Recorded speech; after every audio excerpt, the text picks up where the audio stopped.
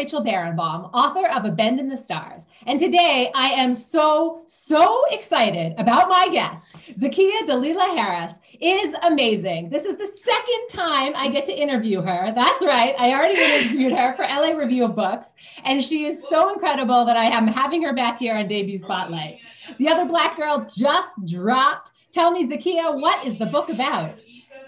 The Other Black Girl is about a young Black woman named Nella Rogers, who has been the only Black woman working at Wagner Books for the last 2 years.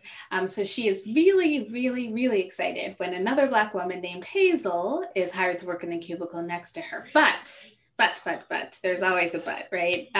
Before Nella can get too comfortable with this other Black woman who she thinks will be an ally, very strange things start happening in the office, and Nella begins to wonder if Hazel is all that she seems.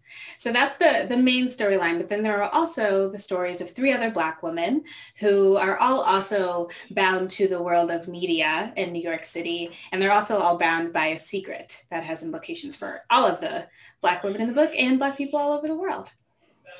So I have to admit that I got an early copy of this book and I didn't read any descriptions or anything. I just dove in and I thought I knew what I was reading, right? And then all of a sudden I didn't.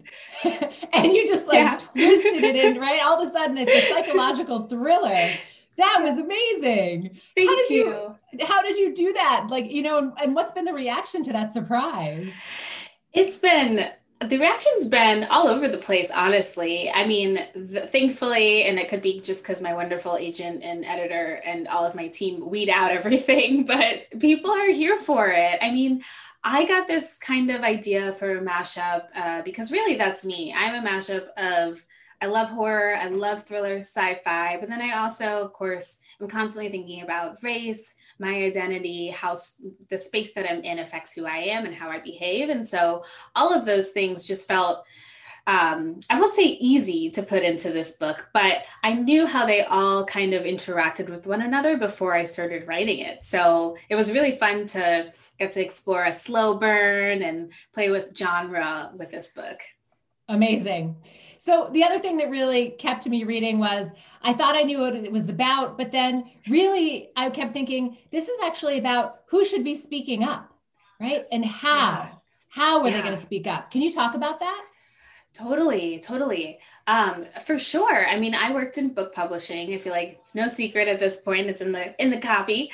And there's a dynamic, I think, when you're an assistant in a lot of different places, not just publishing, where you really are a secondary role. You're really there to, you're of course secondary in the sense that like the power you have is not as important, because I will say editorial assistants, oof, like every possible part of the book process, we are there. But in terms of like what is being published, you can acquire things usually, typically as an editorial assistant. So you're really kind of in this space and you have to navigate that. And I think that looks different for everybody. I think it looks different for women a lot of times. And I think it especially looks different for young Black women. And I know when I was in publishing, it's hard to get into that space and you feel like the pressures are even higher because you want to, represent, you feel like you have to represent all Black people all over the world when you're the only one.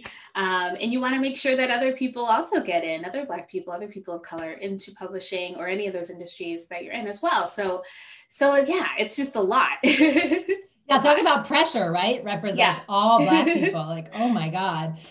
Which you really explain so well between Nella and Hazel, right? Because most people assume they are the 2 Black women in the office, that they are a team, right? And they're going to have the same opinions and say the same things, but they're not, right? They're not the same people and they represent totally different voices. So can you talk about that dynamic of people assuming they're a team when they're not? Yeah, I'm so glad you brought that up. I mean, Nella also assumes that that's how it's going to go, right? Which is really interesting too, because like on the one hand, it's like, why do you assume we're going to be best friends? But also Nella wants that, like her specific experience, she wants that. But of course, Hazel has other things kind of going on. I'll just say that. And I wanted to look at that of how, I mean, when I first started writing this, I thought about Hazel, Nella, them and what their relationship would look like. That's really what set the book off for me in this white workspace. And then the more I wrote and looked into them and the story, it just evolved. And I saw exactly why the relationship was the way it was, why the stakes are so high for them specifically, rather than if it were Nella and another, a white colleague who was working next to her. It's just different. Yeah. So I feel like we need to bring up sort of where they come to, you know, fight a little bit is over this character of Chartricia. Yes. And how about you describe Chartricia for us and what happened? Because you did it so beautifully. Chartricia is a Black character created by a white author that Nella is working with.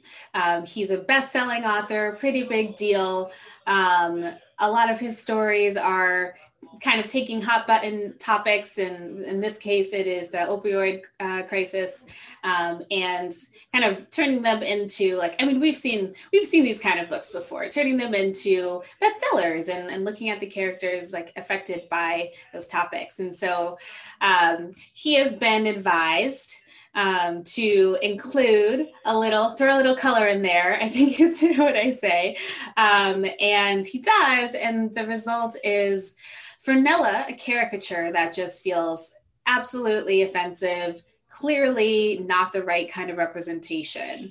And she has to grapple with whether or not she should speak up, because this is the author who keeps the lights on at Wagner Books.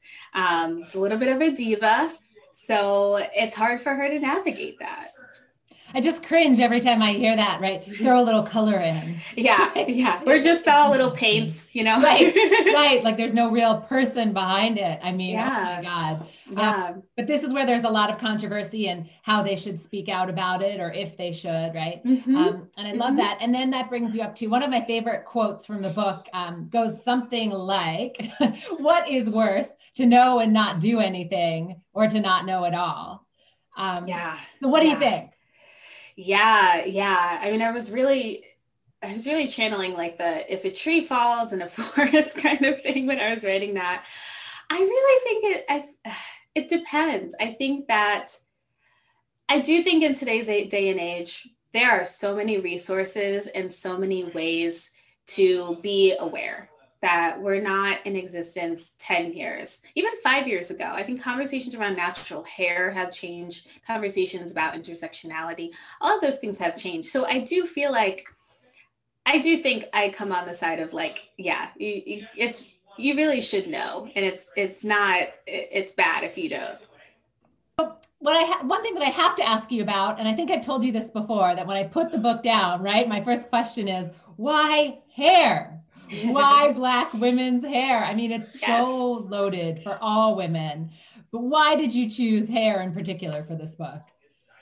Yeah, I mean, I knew from the get-go in terms of Nella and Hazel's relationship, I knew that hair would be the thing that when Nella saw Hazel, I mean, there are a lot of things she sees about Hazel. It's the beautiful clothes, the way she's able to carry herself, even though she's talking to this white woman in this new space that for Nella was really terrifying.